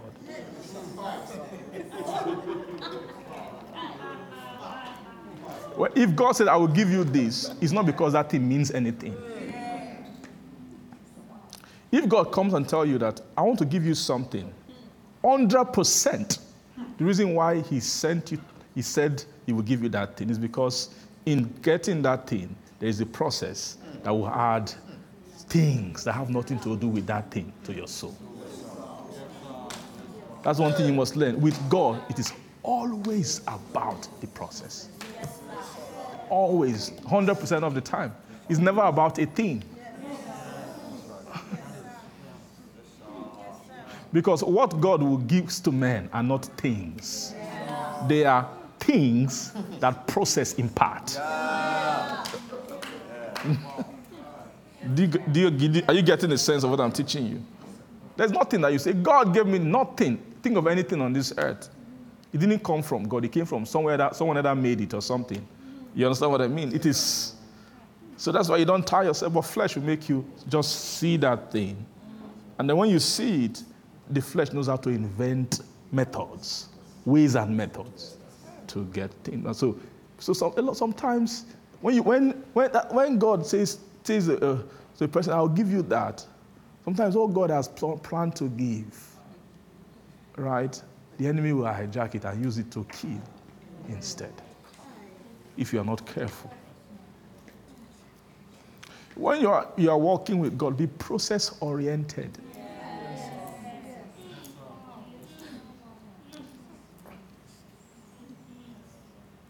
Be process what? Oriented. Do you know that the first time God says, I will give you this land, all the guys who were alive when God said that thing, they all died before the land came. So it wasn't about God giving specific men a specific land. It's about all the things that going for that land will generate. The process it will add to the soul to attain. Like Abraham, for example. God said, I will give you a son. The son came because they bring the son back to me. The same God who promised Abraham to give him a son is the same one that allowed his wife's womb to be locked for a long time. So it's not really about the son. It's about what he will go through. He must walk by faith. How will he walk by faith? Introduce some kind of need. Program where he needs something. I will promise that thing to him and let him try and walk. Walk before me and be thou perfect. That was what God told him. Walk before me and be thou perfect. That's always what God is telling to the soul. Walk worthy of the Lord. Colossians chapter 1, verse 10. Unto what? All pleasing. So what pleases God is the walk and the work. Right? Being fruitful in every good work and then what? Increasing where? In the word knowledge of God. Glory to God. Amen. How good and how pleasant, right? We're speaking about Zion, the feet of them. Sorry, how good and how pleasant it is for brethren, to dwell together in what? Unity, you see. Go on, verse 2. It is like the precious ointment upon the head that ran down upon the beard, even what? Aaron's beard, that went down to what? The skirts of his garments. Glory to Jesus. And then, as the dew of Hermon, amen, as the dew that descended upon the mountains of Zion, praise God, amen. Glory to God.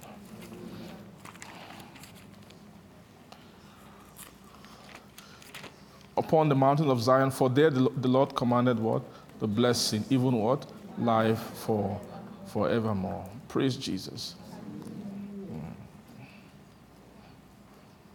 So let's now go back to Joel. Pour out of my spirit upon all flesh. You see that? And then your sons and your what? Daughters shall what? Prophesy. So like I said, sons and daughters are who? Who are sons and daughters? Okay. How did it come about that? The rain? Okay. What is their position in the spirit? They are sons of Zion. They are product of Zion. See, out of Zion, the perfection of beauty, God has shined. Glory to Jesus. See, your sons and your daughters shall prophesy, and your what? Then you see your old men. See, sons and daughters. Then old men shall do what? Dream dreams. And then your young men shall do what? See, so these are all different. You see, sons and daughters first. Then beyond that, young and old. These are, so sons and daughters, then young and old. Young and old are a further categorization in the realm above Zion. Do you see that? Now you see prophecy, then you see dreams and visions.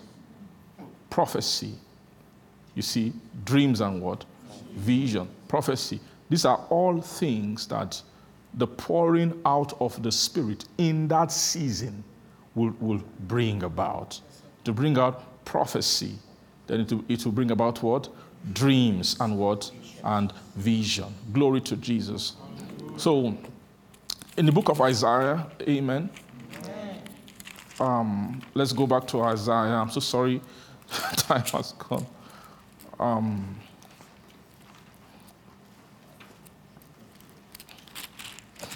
He said the vision of Isaiah, the son of Amos, saw concerning what? Judah and Jerusalem. So you see, this is a season of, of course, the Old Testament time. They are types of what we are talking about. Right, so in the time of this prophecy of Isaiah, was the nation had come into a certain kind of season. And a sign of that season was the raising of the ministry of certain kind of prophets. Certain what? Kinds of prophets, according to different orders. There are prophets of prophecy, means prophet who prophesied. Then you have prophet who saw vision. You have prophet who saw dreams. Right. All those manner of prophets, you see them in the Old Testament now. But this one was a vision, right, which Isaiah saw. Right. It's funny. Isaiah saw a vision, but Isaiah's vision didn't start from. It wasn't. He saw things before he saw the Lord. He saw the Lord in chapter 6. But before he saw the Lord, there are many things that he saw. He saw the vision of Isaiah here was a vision even higher than the sanctuary. It was higher than a sanctuary vision. It was the first vision that he saw was actually a vision of the last days. Yes. This season, there's no time, but go and read this chapter 1. Everything is describing was about the last days. Is the state of factions, or even majority of Israel in a season of the last days. Praise God. Hallelujah.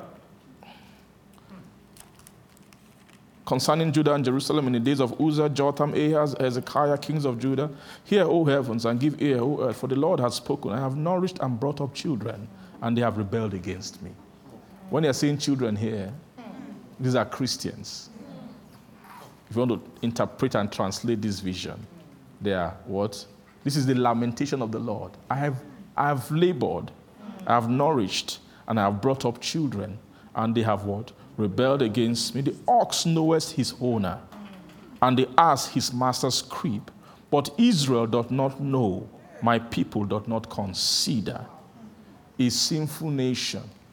Amen. Do you know that the church, you can put the church in this place? How many of the church know their owner.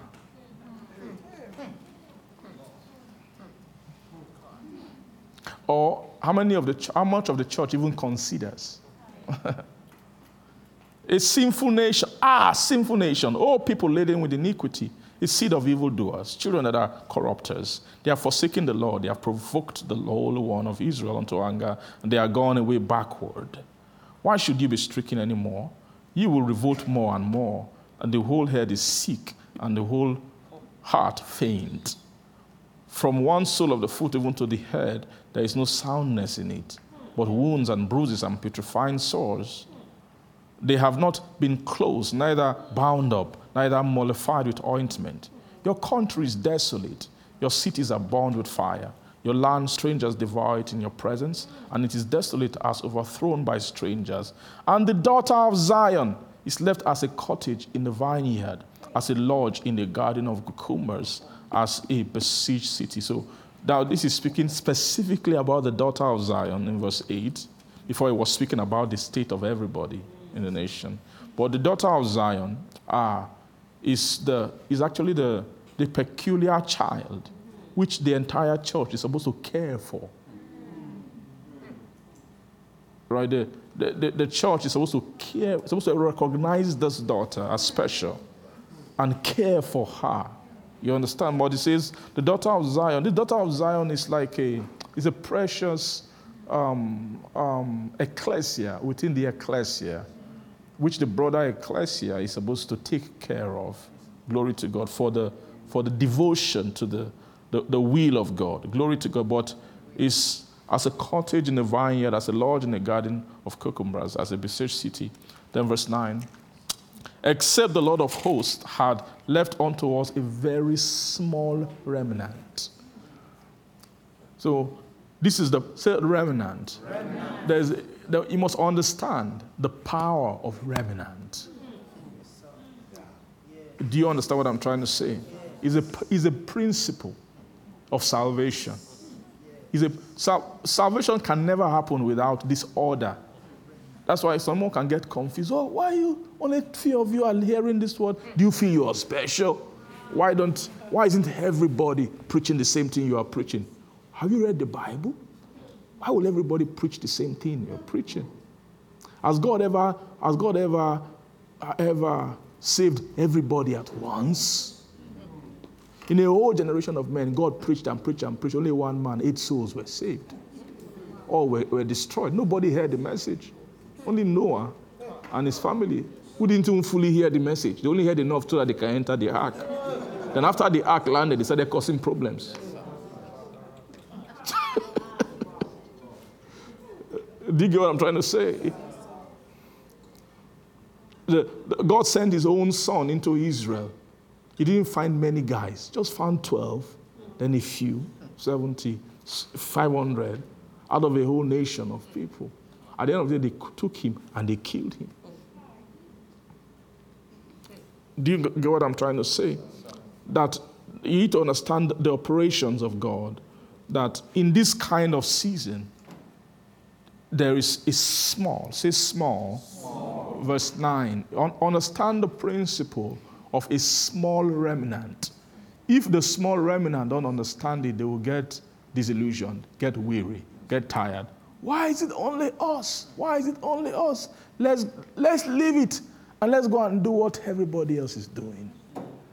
If you don't understand the principle of what? A small remnant. It's never been the case that majority validates the truth. It's not according to Bible. For you to say, everyone is not doing it, everyone is not saying it, therefore it's not true. That is against the principle of the Bible. Actually, according to the Bible, the truth is among the few. It's among little, right? It is sealed among the disciples. You bind up the testimony, seal it among the disciples. That's the principle. Glory to God. Except they left unto us a very small remnant, we should have been as Sodom, and we should have been like what? Gomorrah. So it means that at this season, what was around the nation is Sodom and Gomorrah. I mean, the influence of, the church has different seasons. The church, there's a season where the church is around the influence of Egypt. That when you check, what is the temptation of God's people? When you check outside, is Egypt trying to influence them. That's one season. There will be a season when they will come under the influence of Babylon.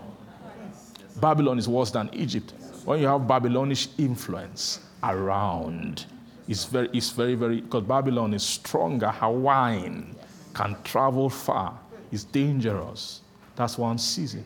But there will be a season when the church looks outside, all is surrounded with is Sodom and Gomorrah. That's the season that he's speaking concerning here. That by that time, when you check the church, inside the church has gone so far. There's so much bad in the church. This is what he's been describing. The state is a very bad state that he's been describing. It's just that there's just a remnant. And he said that if not for that, if God didn't leave a remnant, if God, the entire nation will be as what? Sodom. But the remnant might not really know what their power, what they are doing. You might just feel like, we're just here, everyone is having a party. Everyone is having a nice time. We're just this here with this boring thing, this remnant life. Remnant living. Why can't we also have a party? But you don't know that except the Lord left a remnant, what will happen? We should have been as what? Sodom. And we should have been like what? Unto Gomorrah. Hear the word of the Lord, ye rulers of Sodom. Give ear unto the law of the Lord, ye people of Gomorrah. To what purpose is the multitude of your practice? So it goes on. I just wanted to show you this season. So when it says that these days, when it says it shall come to pass in the last days, the prophecy of chapter 2 of Isaiah is speaking about these kind of days. When the last days is the days when the church is surrounded by Sodom and surrounded by what? Gomorrah. Sodom and Gomorrah. Amen. Amen.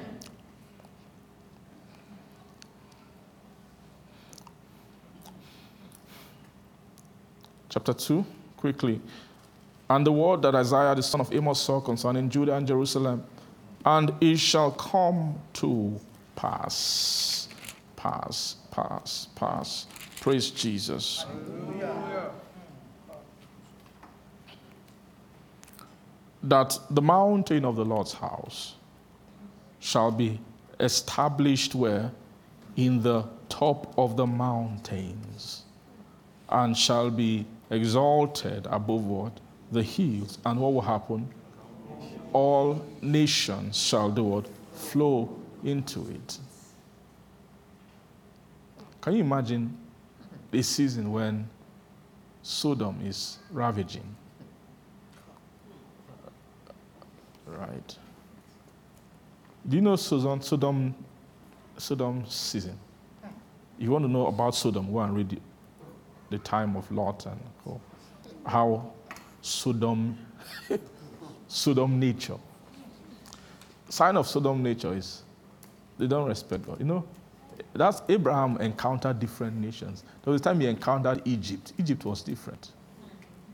The language of Egypt. When he encountered the king of Egypt, Egypt has its own issue.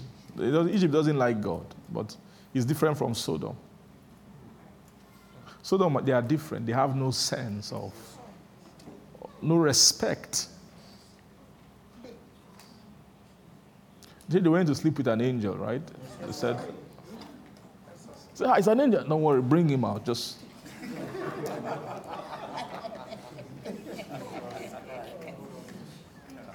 We know what to do with him.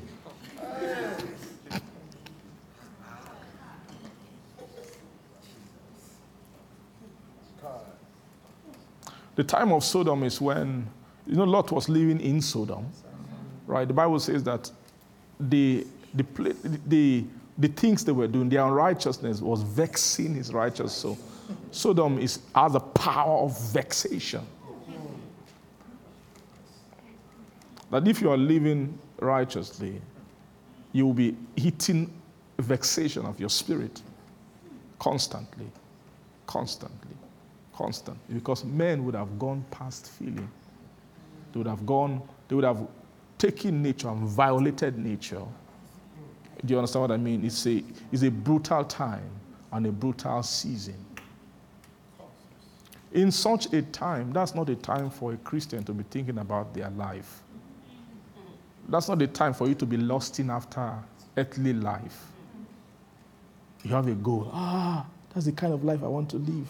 The funny thing is that the kind of life that you lust after doesn't exist anymore.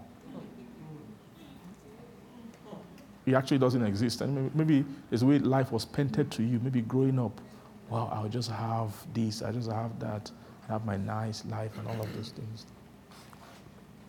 Such life does not exist anymore. The time of owning things is over. Forget it. Well, I will have a house. You cannot have a house. The era of men having a house is over. We're now in the season of house owning men. Do you get what I'm trying to say? You're just a person. I will own a house. I will own a car. I will own this. You can't have those things anymore. There was a time when men were able to manage such things. But now such man has depreciated. Spirits have poured the way they poured. They've anointed things. Houses is what a house was before. It's no longer what it means. They've dressed house with things that your natural strength cannot fight. It will own you, to swallow you. Am I saying don't have a house? No. But to have a house, what must you do? You must be bigger than the house. And God must bring it to you. It means that if you own anything, it must come through the Spirit. That's the only way there will be safety. In it. This is not a time, I'm sorry to say, this is not a time when you just say, I want that thing, I just go get it. You don't know what is out there anymore. Oh, I don't like to live here, I like to live there. Oh, I'm leaving, bye-bye, I'm going to all of you. Wow, this is not working for me anymore. I'm going to cities.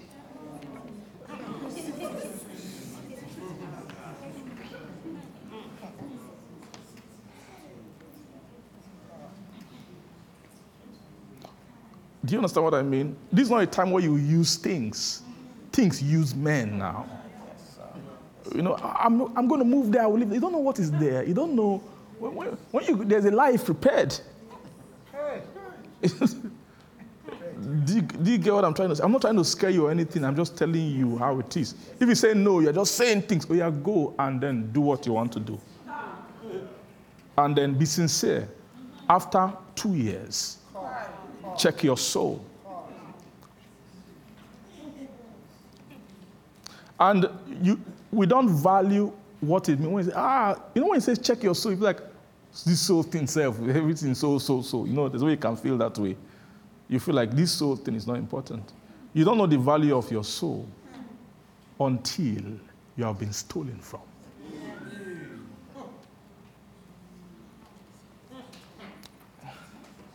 Do you get what I'm saying? When I say stolen from, what do I mean? When things have left you, you don't know where they are to get them back. You know what? When they say the thief cometh not but to steal, to kill, and to destroy, there are things that Satan removes from men.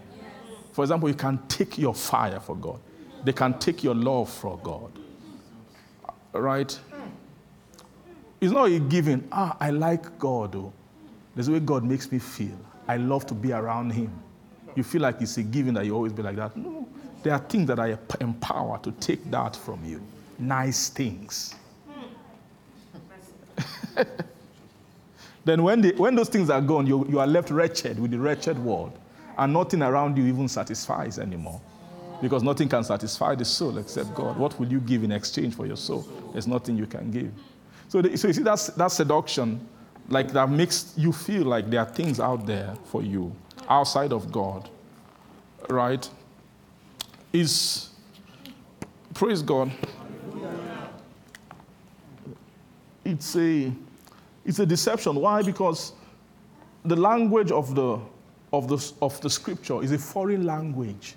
The scripture doesn't speak in terms of our thinking. No, we count money, we count possessions, we count relationships. Those are the things we count. But the scripture is counting soul things. It's counting those things you can't count and you can't see, but are critical to your well-being. The scripture counts them. So while those things are being numbered, you might not see value of those things. You can go and look for other things. Do you see that?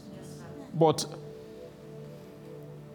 and the funny thing is that if you meet somebody who left God and has been robbed by Satan, when you see they are weeping, when you see they are crying, it's hard for that story to translate. You don't know what that soul is feeling. But Satan, he knows that, so he will capitalize. No, it's just, no, you always be okay. In fact, these guys, they just stay in one place and just do God what message meeting. They are not they need to expand their mind. Serving God doesn't mean they just stay in one place. You can be dynamic. You can do it in a certain way. You can. After all, you are above the world. You have things you can handle things. You can. Like you were saying when Noah is preaching, enter the ark, enter this ark. What do you mean?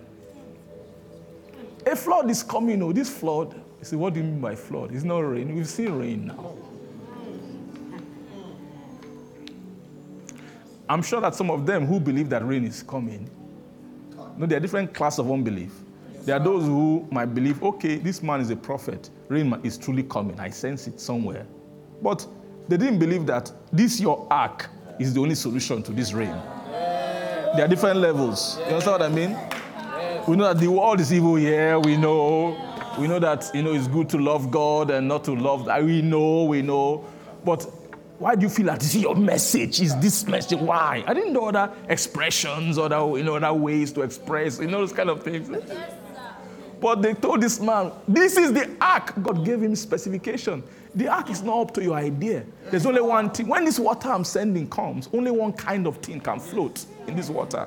And he gave the wisdom of that thing. So some men would have believed, okay, we agree, water will come, but maybe they have they have a raft in their backyard that they are building. That maybe some of them, Noah was not a carpenter. I don't believe. He just did that job because God gave him specification. But there must have been carpenters in the land who designed boats for a living. Some of them will believe, okay, yeah, well, what do you mean? You understand what I mean? Like you're going to preach to a pastor. There's something called oracles of God, the word of righteousness. Yeah, I understand. Yeah, the days are evil. Yeah, we have to be careful. Yeah. Well, he doesn't believe in your own ark. He believes that because he has a doctor of theology, he believes that he has what it takes. Are you understanding what I'm trying to say to you? The last days are days of great wisdom. You must be wise. There's a way. You must be wise, a certain way. See, the being who is after your soul, he has checked out men. For centuries, he's been studying wisdoms. And he knows what kind of thought will appear to the last day man. They've done it in their laboratory. And they know all the pathways. They've made sure all the doors to destruction are open. Say, broad is the way. Broad is the way. Now, you see that broad way that leads to destruction. How many ideas fall into that way? All the creativity. My own version of Christianity, many versions of Christianity are in that way that leads to destruction. But straight is the gate. Narrow is the way that leadeth to life. Amen. The Lord will help us. You won't be like the rich man who, after he had arrived in that side, he now say, hey, can you dip your finger inside? Glory to God that you will hear the Lord. You will heed to the Lord. Amen. Time has gone. Father, we thank you. bless you, bless you, bless you. Lord, you are sounding to us. This is mercy sound, mercy sound, mercy sound. You are sounding the sound of salvation. This is the plea of mercy. Mercy begging to souls, as many who will hear that this is the day of salvation. That we ought to hear you, even in a time accepted. Lord, this is a time of help. I pray, Lord, that every soul will hear your voice. Amen. He said that while it is called today, we shouldn't hide in our heart. We should heed the call in the Spirit. Lord, I am praying, Lord, for grace. This is not condemnation from you. This is just you expressing your desire. You will have all men to be saved and to come into the knowledge of the truth. Our Father, I pray that let your saving sound, let your voice sound in every heart today. I pray, Lord, the power to make decisions, to disengage from wrong ways, wrong paths, to choose the path of salvation.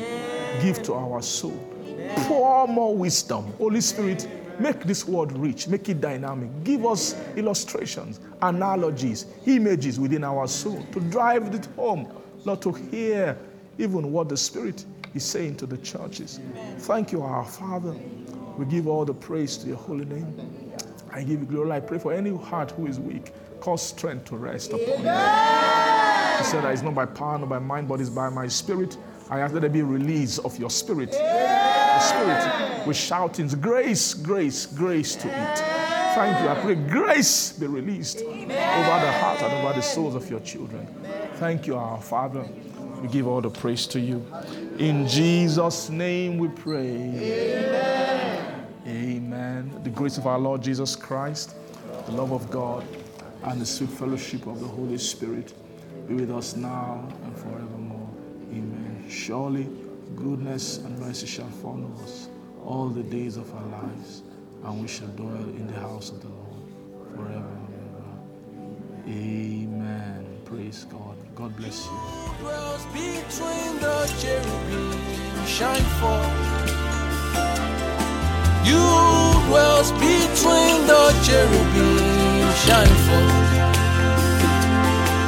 You dwells between the cherubim, shine forth. You dwells between the cherubim, shine forth.